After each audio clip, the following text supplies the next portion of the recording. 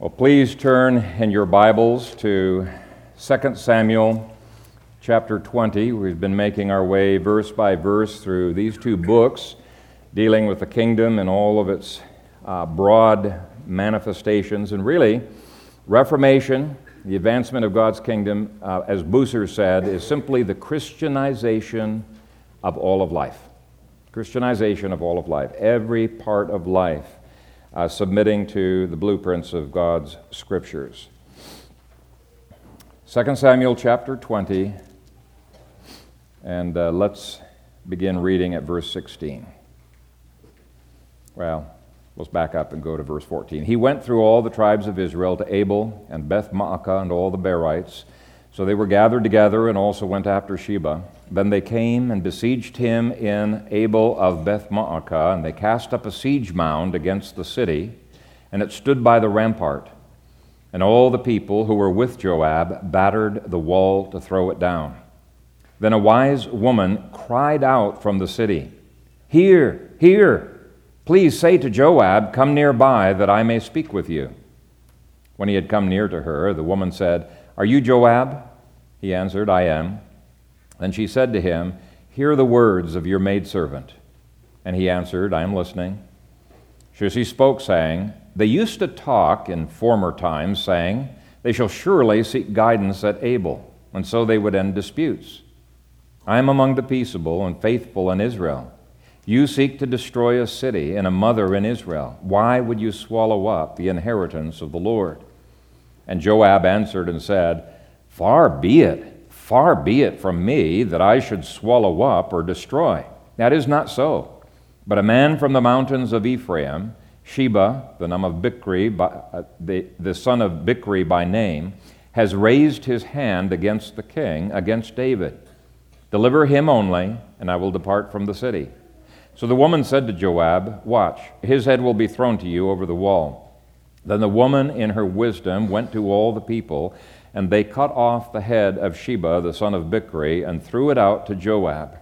Then he blew a trumpet, and they withdrew from the city, every man to his tent.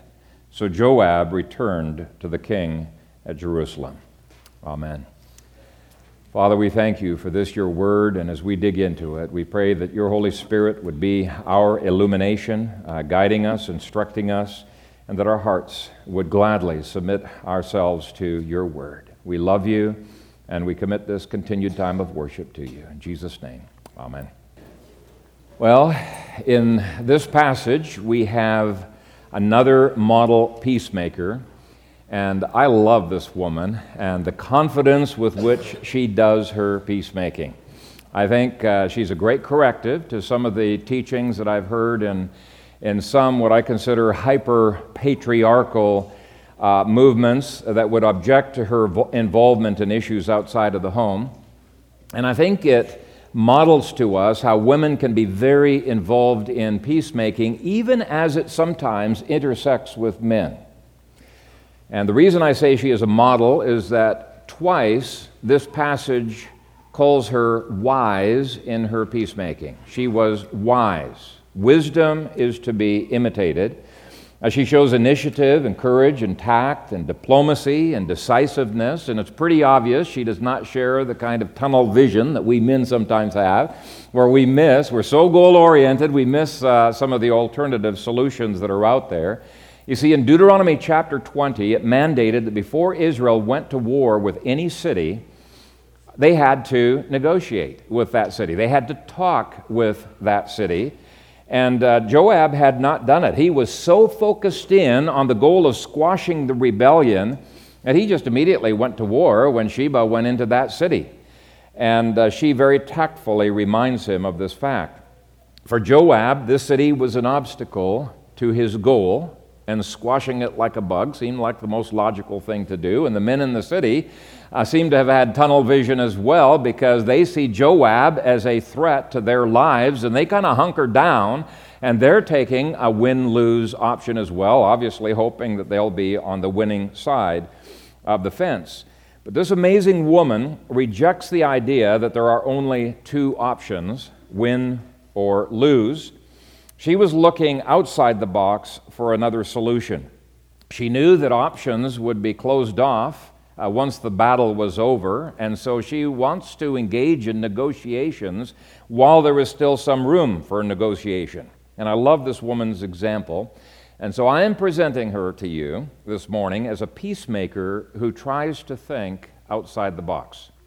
So let's just go through the passage here, verse by verse and phrase by phrase. Verse 16 begins, "Then a wise woman cried out from the city."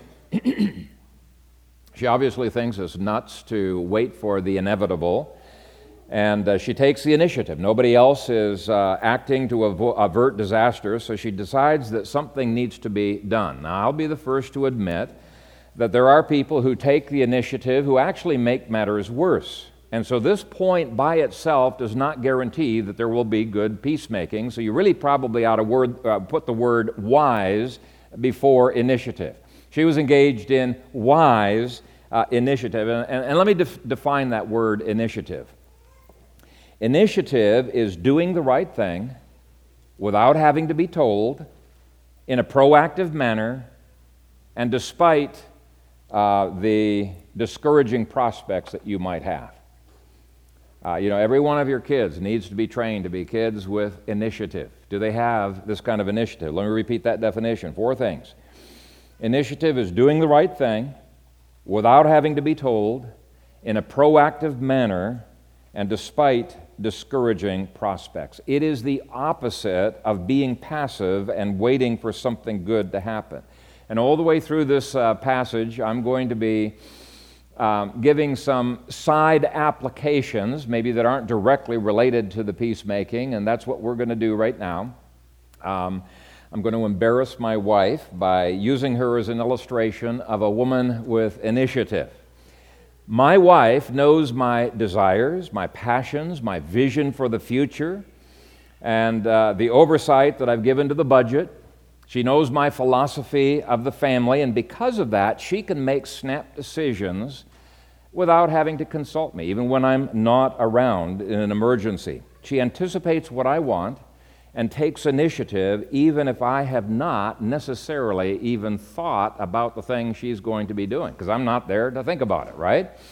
Now, I'm going to give you a little illustration that might make some of you nervous. It does not make me nervous in the least. Well, this does take place in the workplace, so you might have a controversy about whether this woman should even be in the workplace. Just set that aside, because I'm just going to focus in on this woman's initiative, and you can transfer that application to the home. The article says, Helen's manager was due to meet with her and her co-workers to discuss their role in the next product rollout. Unfortunately, he's been snowed in at an airport on the other side of the country, and his cell phone battery is dead. The deadline is tight, and the team can't afford to waste a day because of his absence. Helen was the last person to talk to her boss before he left, and he'd outlined who was going to be doing what on the project. So Helen takes command, and within an hour, everyone on the team has their preliminary tasks mapped out. When her boss arrives in the office 3 days later, he's impressed and grateful that Helen took responsibility to get the project moving. If she hadn't, several valuable days would have been lost. Now, there are some people who would have issues, would have problems with a woman doing that. Not me. She was in total submission to her boss's stated desires when she took this initiative. She was anticipating what her boss would have wanted. When a woman is in total submission to her husband and has her husband's trust, she can have great initiative without in any way undermining his leadership. And it's that kind of initiative that makes a husband-wife team have such synergy. Now, you know what synergy is, right? Synergy is the increased output that you have from two or more combined efforts. For example, some people use the illustration of a thread. If a thread could hold up 1 pound, you might expect that 3 threads that are wound together would hold up 3 pounds, but in fact, they hold up between 8 and 9 pounds. And if you have 6 of those threads wrapped together, the the synergy impact increases. Let me give you another illustration, this time from the realm of horses, and I think I've used this illustration in years past. But I am always astonished when I see these videos of draft horses, incredibly powerful animals. And I watched this one video a few years back where at the county fair, the lead winning horse won. He pulled 4,500 pounds. The second finisher wasn't even close. It was 4,000 pounds. But at the end of the county fair, they decided, let's hitch these two together to see how much they will be able to pull. Well, the two horses pulled separately 8,500 pounds, but when they were yoked together, they were able to pull 12,000 pounds. Okay, that's synergy. And the ideal marriage is a marriage that has synergy where the man and the woman can get much more accomplished together than they would have if they had remained single. And why do they accomplish more? It's the economic principles of synergy, division of labor, specialization. But some men are such micromanagers and some women are so needy that they actually accomplish less in their marriage than they would if they had just remained single. And I know this is a long rabbit trail, but I think it's really important that we men understand that when we can trust our wives to know and follow our philosophy for the household, our wives can take initiative without in any way undermining our leadership, but we must relinquish a micromanaging philosophy that says everything has to be done exactly so and be approved by us. And we're wearing ourselves out when we do that because we're not multiplying our efforts. The family can't go any further than my abilities, cannot go any higher than my abilities. And proof that this woman was not undermining the desires of the leaders of that city can be seen by the fact that the leaders were unanimous in agreeing with her in verse 22. She had anticipated the desires of the leadership, even though they themselves had not thought of this idea. Now, that's the kind of woman that you want to have side by side with you. You don't have to micromanage her. You know that her initiative is always going to be engaged in your best interests. And that was true even though this was a very stressful situation. I love this woman. She's like my wife. Okay, she anticipates my desires, takes initiative without having to be told to do so, and yet she is in total submission to me. And in conflict resolution, people of initiative are indispensable because they can take the needed action at just the opportune time. And that brings up subpoint B, trying to make contact. Sometimes that takes courage and boldness. With arrows flying through the air, it was probably dangerous for any of the soldiers to be sticking their heads up over the wall. They're going to get shot at, right? And yet somehow this woman found a person who was somewhat isolated from the rest of the army. I think she's probably on a different part of the wall than where the siege works was being laid. And somehow he's out there alone, close enough where he can hear her, and yet far enough away from the central focus of the battle that it's a little bit safer, and yet there's still some risk that she's engaged in. Now, when that rare opportunity availed itself for her to be able to yell out to this guy, she would not have the luxury of being able to go to the leaders and say, hey, I found a guy all by himself and you guys can talk to him. It really would be a good thing to talk with him. No, the opportunity would be completely lost. She knows that she needs to snatch the opportunity while it is there, and she yells out. So there is initiative, and there's also boldness in doing this. There is also some risk in her doing this. Sometimes being a peacemaker can make you a little bit nervous. I remember one time that I had to engage in an intervention on behalf of a woman who was being abused by her husband. And I was very calm, and yet I was forceful in telling this man that what he was doing was illegal, but more importantly, it was against the moral law of God, and I was going to hold him accountable for this. Well, he got furious, tried to punch me in the head, and I told him, look, you can beat me up, but I am here as an authority in your life, and I'm not going to stand down. I'm not going to stand for this kind of abuse to this woman. That made him even more furious. And it took some time to talk this man down, but eventually he got to a place where he was calm, and we were able then to make some progress on peacemaking, especially calling him to be willing to deal with his anger. But sometimes it takes boldness, it takes courage to be a peacemaker. To use the figure here, it takes the willingness to stick your head up over the wall when the arrows are flying, okay? There's some risk in being a peacemaker. The third subpoint under trying to make contact is that there are times when you cannot do it yourself and you need someone else to be involved. Now, this woman could not get Joab's attention, so she yells at the soldier, "Here, here, please say to Joab, 'Come nearby that I may speak with you.'" Now, in some circumstances, that would actually be meddling, okay? If the leaders were already involved in a parley with Joab, I don't know that they had white flags of negotiation back then, but if they had a white flag of negotiation and they were already in parley, and then she's off doing this own thing independently, that would not be a good thing. That would be meddling. It would be a kind of rebellion, actually. But what she was doing was trying to act in a way that would not undermine leadership, and yet recognizing that the leadership either did not have the opportunity to act, or for some other reason did not do so. So she tries to conscript help. She yells for a person to bring Joab over. Now, we're not told why this soldier bothered to listen to her. Maybe her demeanor was such that he was intrigued, but anyway, he does. He calls Joab. The woman then tries to gain a hearing with Joab, and it's so important, I think, that we try to gain a hearing when hostilities have caused two people to stop listening to each other and not willing to be listening to anybody else. It takes effort to gain a hearing. Verse 17.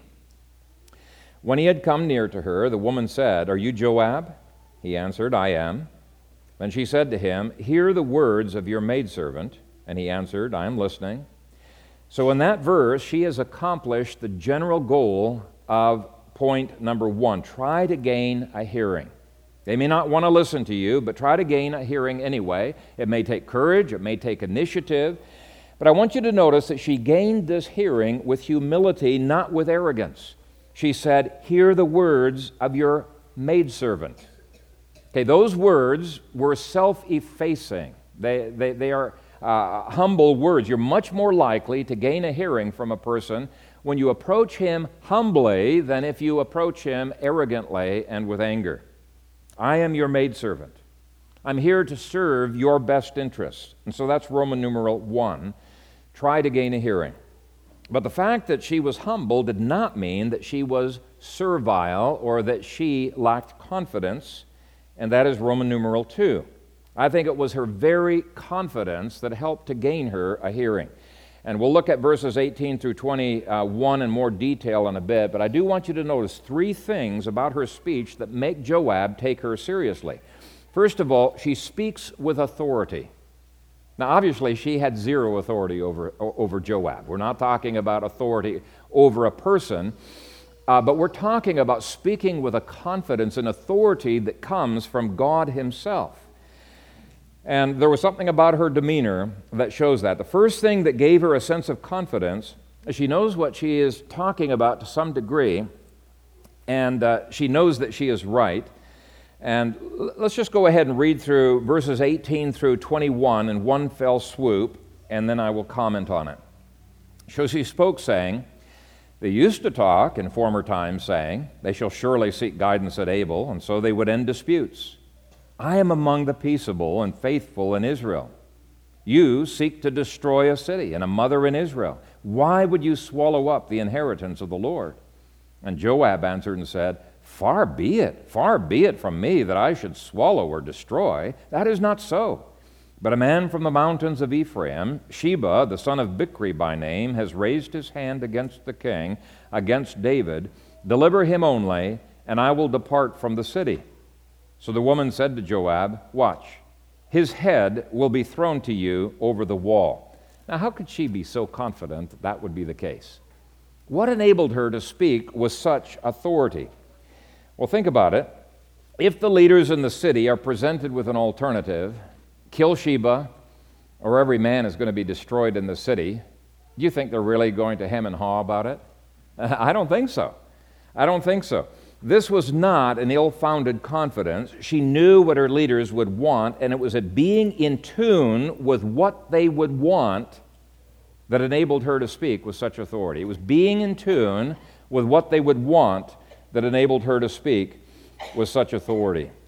At our previous church, there was a woman who was married to a military man who would be gone for months at a time, and she wouldn't mind my telling you this story, so don't worry about that. But anyway, this woman asked my wife for counsel on how to deal with conflict in her marriage. Every time that this military guy would come home, the first month or so, it was just nonstop conflict, it seemed like. Well, as my wife dug a bit into what was happening, it became quickly evident that when the husband was gone, she saw herself as being in charge. When he would come back, then she would have to make a transition into seeing him as in charge.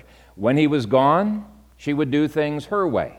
When he came back, she would have to transition into doing things his way, and it was just a constant conflict and period of adjustment. And it wasn't like either of those two ways was bad ways of doing things. It was just that there were two different ways. Anyway, Kathy told the woman that when I, her husband, am gone, I'm still in charge, and she tries to anticipate exactly what I would want. And by the way, we taught our kids to do this with their bosses. You know, when they would work outside the home, say, don't wait till your boss has to tell you what to do. Try to anticipate his needs. Try to think through and be somebody who's proactive. You're going to become indispensable when you do that. Anyway, Kathy always acted as if I was in charge, whether I was present or not, and her behavior never had to change because, it was the same whether I was present or not.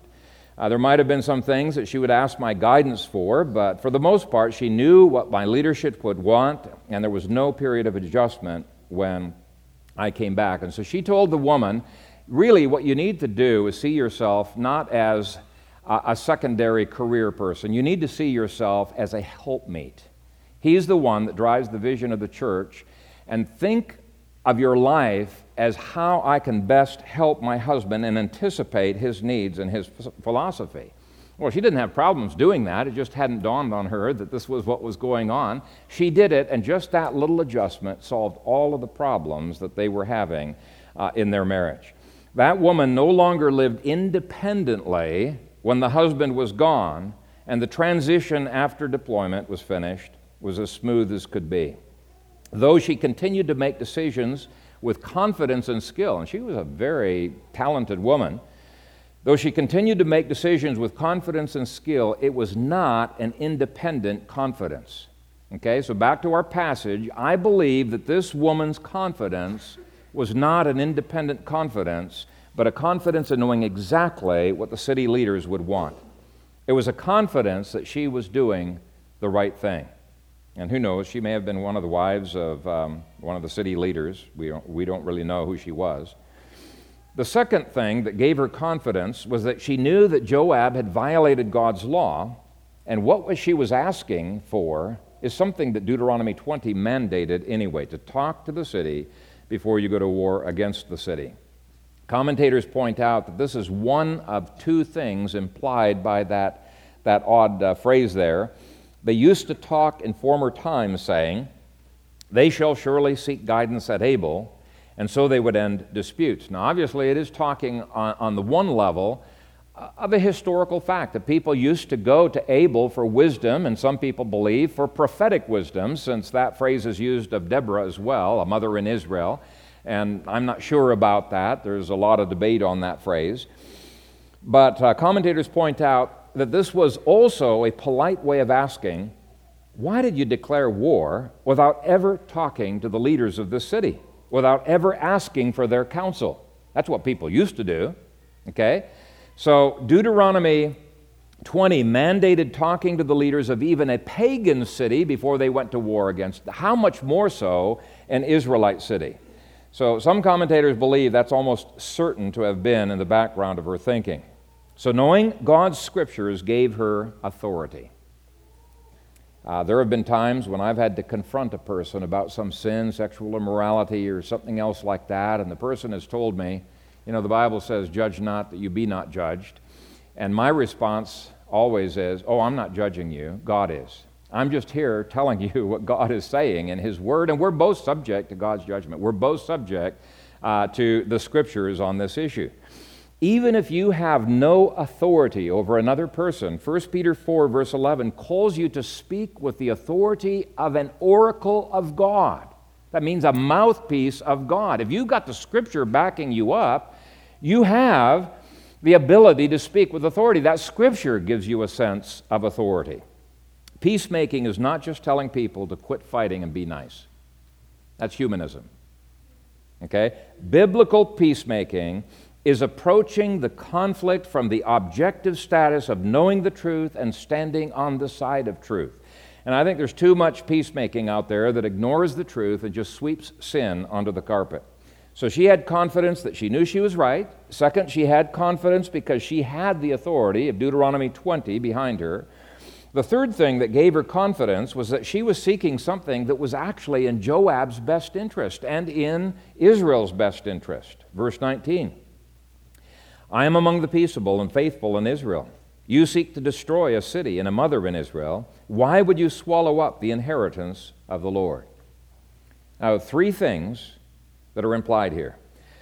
First, I believe it implies that a Christian nation should not fight against a Christian nation. It's not in the Christian nation's best interest. Second, that the city of Abel was a mother to Israel was probably a reference to the protective status that Abel had been giving to Israel. Abel was about as far north as you could get, so when the barbarian hordes, would come and invade Israel, they were the first step in protecting Israel. It was a defensive city.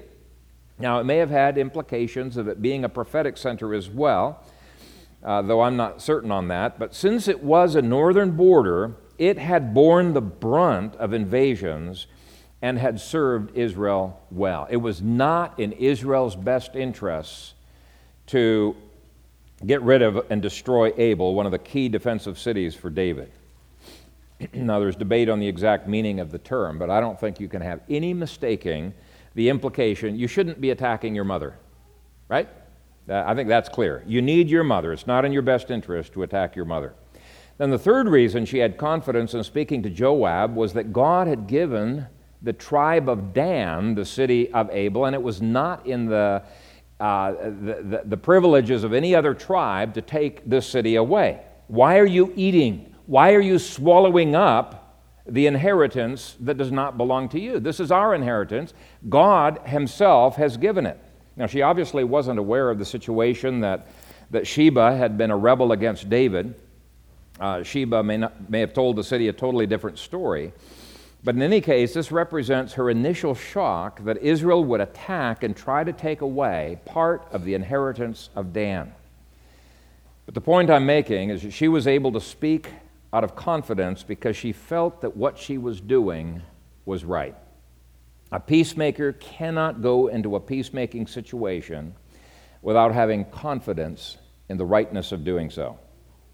Some of the peacemakers that America sends out to other countries are in a bind. They're in a difficult situation because they're trying to have peacemaking, and yet they're defending policies that are indefensible.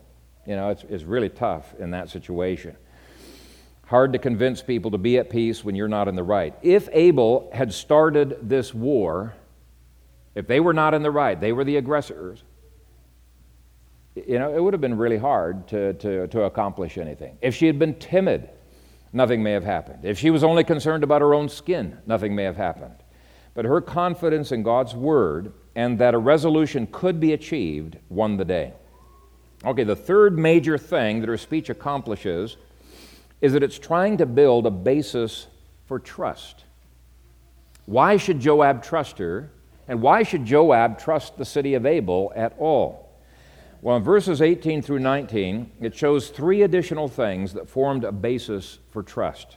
She told Joab of Abel's history of wisdom. They used to talk in former times, saying, "They shall surely seek guidance at Abel," and so they would end disputes. The city had been trusted for a long time to be a place where you could go to find counsel, and specifically wise counsel for disputes. We're in a dispute, so why don't we parley? Okay? There's plenty of reason to trust negotiations just based on our long history of being involved wisely in conflict resolution. So that's the first thing. We have a track record that you can trust. I've known people who have wanted to be involved in counseling and conflict resolution, and yet they have had no track record of success in peacemaking. In fact, they've got the opposite. They've got a track record of breaking the peace, causing conflict continually, and yet they want to be peacemakers. It doesn't make much sense. I had a pastor here in the city approach me one time and give me a flyer, and he says, "Could you please distribute these flyers to all of the people in your congregation? I'm a professional marriage counselor, and I would like to give counsel to your congregation."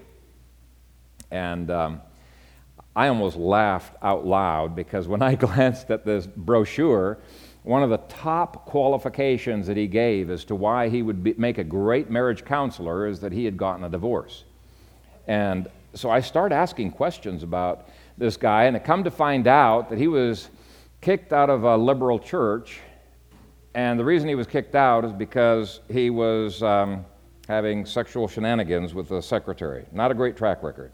So there's going to be no trust for marital counseling from a guy like that, right? But the city of Abel has a track record that you can trust. So first of all, Abel had a track record of wisdom. It wasn't just a youngster out there wanting to counsel. Second, it had a track record of actually settling disputes very successfully.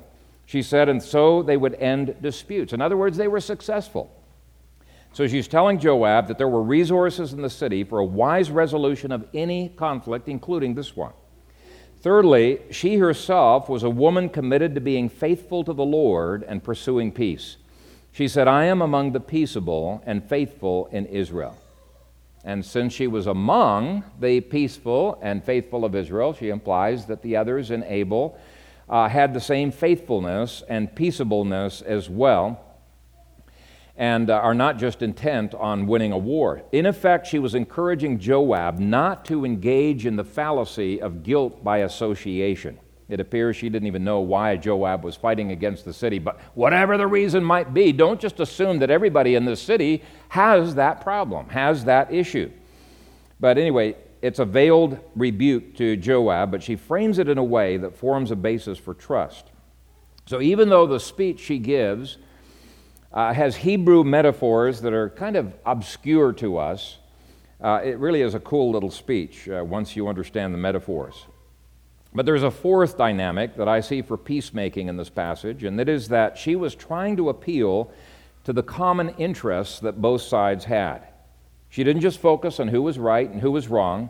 She tried to find out what is driving Joab so that she could figure out a way of meeting both his goals as well as the city's goals. Finding common ground is one of the key principles that Ken Sande talks about in The Peacemaker. How can we both have our central aims achieved rather than turning this into a win-lose situation? Now, I'll be the first to admit there are times where that's impossible. It's going to be a win-lose situation or a lose-lose situation, but at least she's attempting to make it a win-win situation. She says, "You seek to destroy a city and a mother in Israel. Why would you swallow up the inheritance of the Lord?" Now, whatever she meant by that, it must have struck a chord with Joab, because he immediately responds, far be it from me that I should swallow up or destroy." It's almost like he's taken aback by what she has to say. Even Joab had no interest in destruction for destruction's sake. He must have realized he was partly in the wrong on this, but he also feels that she has misunderstood, so he's trying to defend himself.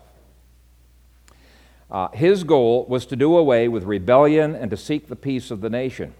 And so she was able to appeal to a common desire between both parties. And when it comes to national politics, there have been some people over the history of America who have been very, very successful in doing this. And even a pagan nation can sometimes make some headway, some progress, if they will emphasize what are common interests to both sides. And I'll give you an example. Thucydides gave an account of a fascinating debate that took place after the Mytilenean revolt that started in 427 BC. After a 5-year war, the revolt was put down, and the Athenians debated amongst themselves as to what kind of a punishment should be meted out to the Mytileneans. There are a lot of different speeches there, but Thucydides only highlights the speeches of Cleon and of Diodotus. Cleon spoke for harsh punishment by putting all of the Mytilenean men to death and enslaving all of the women and the children, whether they were aristocrats or commoners. He said, we got to make a powerful example of them. He gave 3 reasons. He said, first of all, it's going to form a strong deterrent to others because they're going to be fearful that the same thing is going to happen to them. They don't want to be wiped out after a war. Second, enemies will stay enemies, and if you show mercy to these guys, they're just going to rise up and revolt a second time.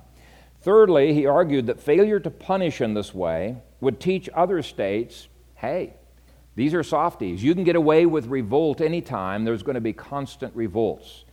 Diodotus gave a rebuttal to Cleon using the tactic of pointing to the common interests for both sides, and he said, we just need to put the leaders of this movement to death, not all of the people.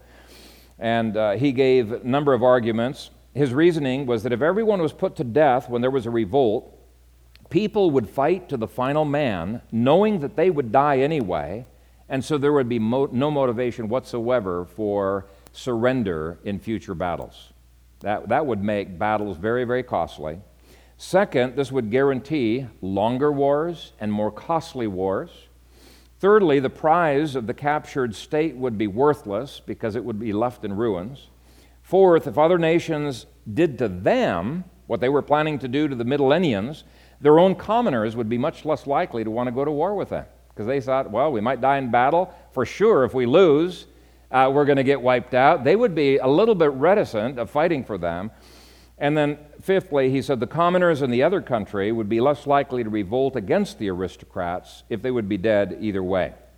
Diodotus won by a very slim majority.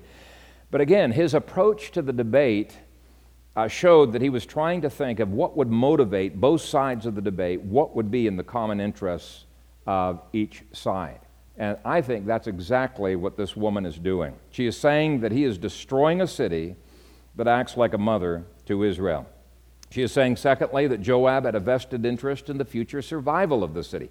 If it really is a mother to Israel, Israel will be hurt if the mother is hurt.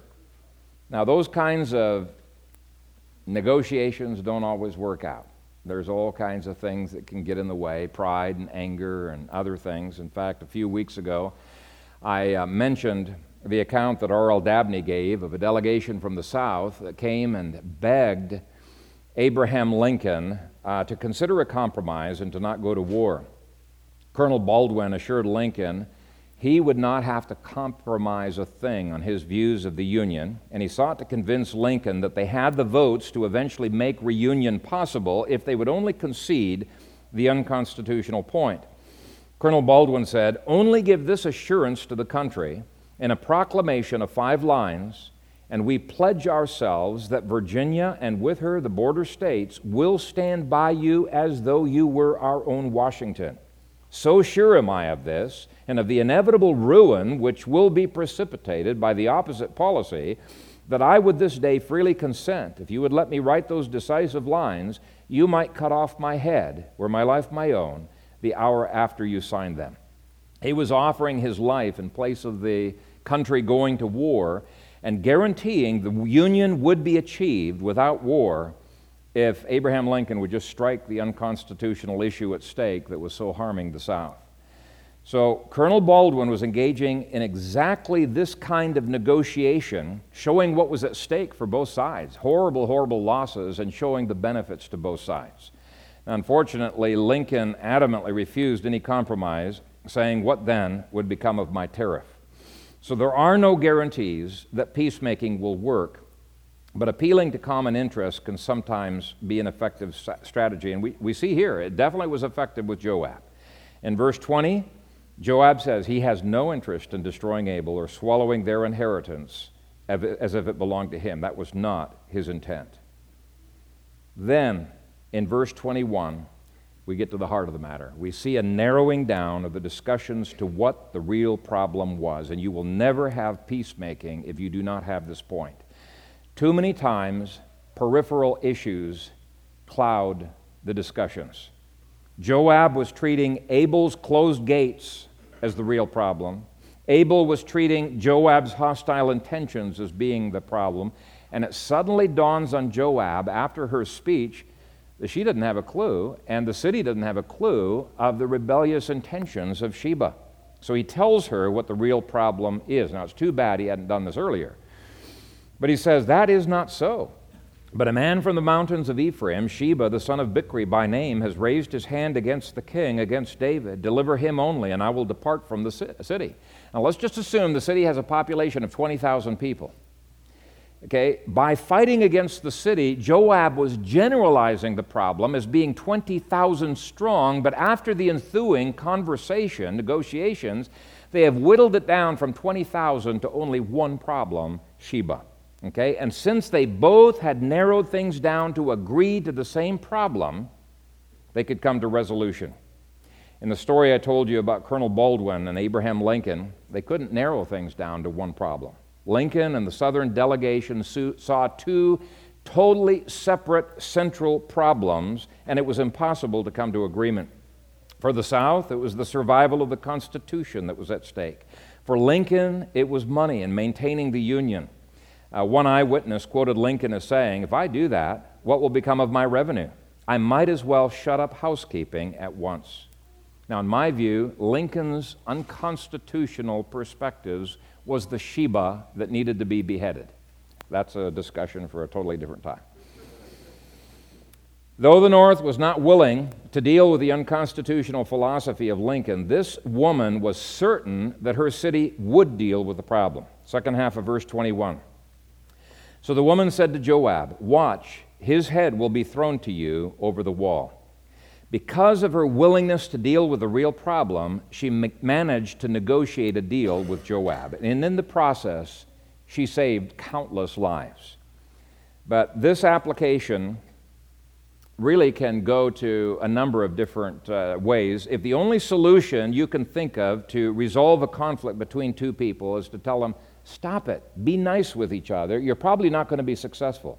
Many parents don't deal with the real issues at stake and the conflicts between their children, and they try to separate them, try to get them to be nice, but there is likely a sin in one or both of those children that needs to be metaphorically beheaded, okay? And without narrowing the problem down, we're covering the problem with a Band-Aid. I'll give you an example of something I was just astonished by this past week. I've read humanistic books on peacemaking that completely miss this principle. They're focused only on principle number 4. And as a result, as far as I'm concerned, they're useless books. One book on conflict resolution I read this past week was absolutely confident that they could resolve the differences between pro-lifers and abortion advocates by highlighting things that they have in common. Okay? We can work together if we could only figure out, how to work on a common good. Well, I'm sorry, it's just not going to work. If the godly goal is not shared by both sides, then peacemaking will not work. And I think it's a huge, huge mistake people make in our culture.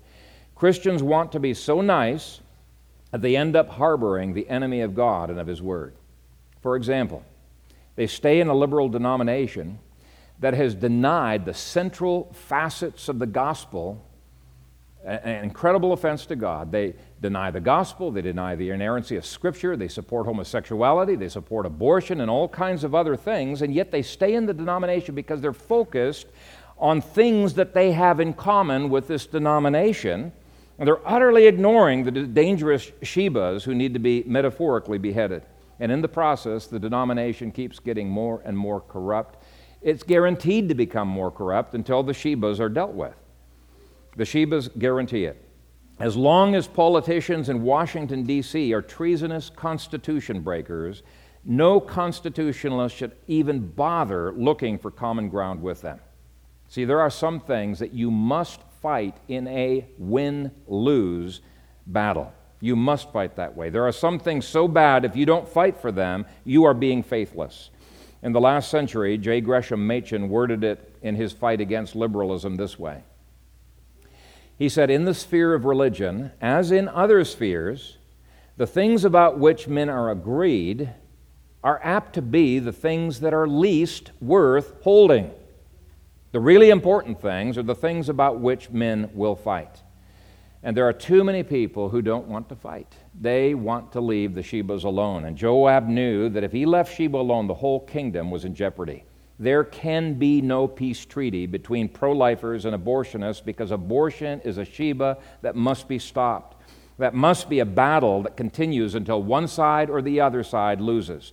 If the first 4 points are being followed without the godly goal of point number 5, you actually end up sweeping the problems under the carpet and perpetuating them. So yes, we should try to make contact with those that we are at war against. That's point number 1. We should speak with the confidence that comes from knowing the Bible and standing for the truth. That's point number 2. It's always helpful if the other side knows that we are trustworthy. Point number 3. It's useful to appeal to common interests as we present our goals. Point number 4. But let's make sure that we are dealing with the problems that God sees as problems and not see the conflict itself as being the only problem.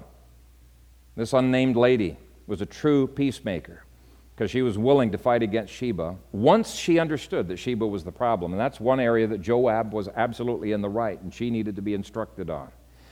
And in verse 22, she went through the same process of convincing the leaders of Abel to deal with the same issues. Verse 22 says, then the woman in her wisdom went to all the people, and they cut off the head. Notice she didn't do it. They cut off the head of Sheba, the son of Bichri, and threw it out to Joab. Then he blew a trumpet, and they withdrew from the city, every man to his tent. So Joab returned to the king at Jerusalem. Now that verse shows the power that wisdom and peacemaking can have to change nations. You don't need bazookas and tanks to change a culture. All you need is the truth of the Word of God to be able to change a culture. And if you're skeptical of that, you don't know history. You need to read the first 1,500 years of history, unbelievable missions movement where you see country after country being completely Christianized. You see Armenia and England and Scotland and Ireland and Germany and Italy and Spain and other countries. They were won by the Word of God. Brueggemann makes a very insightful statement when he says about this passage, the raw political strength that dominates this story presents the wise woman as an important contrast. She stands as an alternative to the relentlessness of David and the ruthlessness of Joab. In the midst of Jerusalem's realpolitik, the wise woman can remember another way. She can still imagine that careful speech, peaceful treasuring, and secure trust offer another way in public life. There is more to public life than David's sexual politics or Joab's killing fields.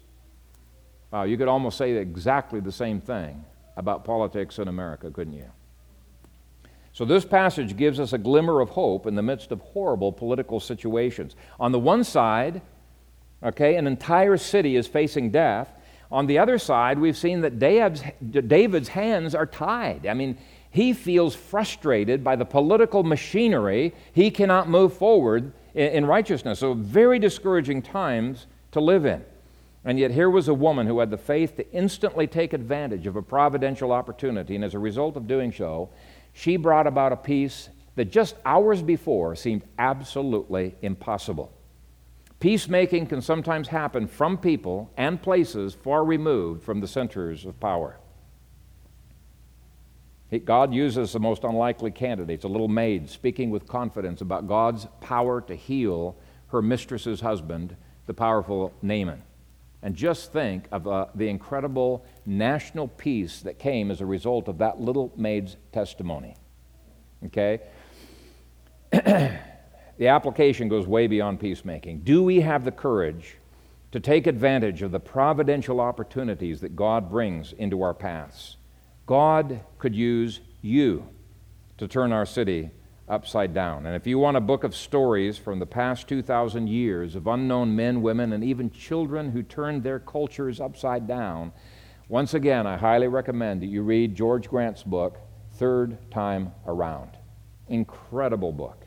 Incredible book. It's subtitled A History of the Pro-Life Movement from the First Century to the Movement.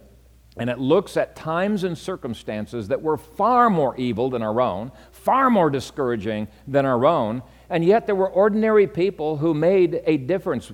People like this lady right here who took advantage of providential opportunities that God was giving, and even though they were weak, were used by God to turn cultures upside down. I am not kidding. I am not exaggerating. God used ordinary people to turn cultures upside down. And you can read about the impact in that book of a runaway girl, Dimna, as just one of hundreds of examples. Dimna was in the Flemish lowlands, and she had to flee from the lecherous, incestuous advances of her father. So she's like a person who has no father, who has no protection, and yet she saw opportunities everywhere. She was involved in establishing orphanages, caring for the poor, opposing abortion. During a fearful time when others were trying actually to withdraw and to protect their assets and to hunker down because of the barbarian invasions on the frontiers and the Norse invaders on the coastline, and because of the paralyzing feudal conflicts in the center of the country, everybody was just like withdrawing, and she was saying, wow, what great opportunities to talk about the gospel of Christ. She was not discouraged. She saw, as humanism was falling apart, the advantage of presenting the wonderful blueprints of Scripture, advancing the shalom of God into this country, and she made a huge impact. Now, it may be true she wasn't even trying to be a success. I doubt that she was trying to be a success. She was just looking to be faithful to God in the face of opportunity. But it's recognizing opportunity and not running from it that is part of the battle. And we're going to be closing with a song that challenges us to have initiative and to seize the small opportunities that God presents to us like this woman did. May it be so, Lord Jesus. Amen. Father God, as we sing this song, may it be something that we would lay hold of. May we have the courage and the boldness and the initiative to make a difference, even though we feel weak and inadequate, even though the things that we do don't seem like they could be leveraged by you to accomplish much of anything like this woman accomplished. Yet, Father, we know that with you all things are possible. You take the weak and the despised things of this world. You take the disadvantaged of this world. And Father, you advance the power of your gospel through them. In our weakness, your power is made perfect. And so I pray that each one here would feel encouraged, that they would stand in total submission to your will and to their role in life, and that you would powerfully use them for the advancement of your kingdom. And it's in Jesus' name that we pray this. Amen.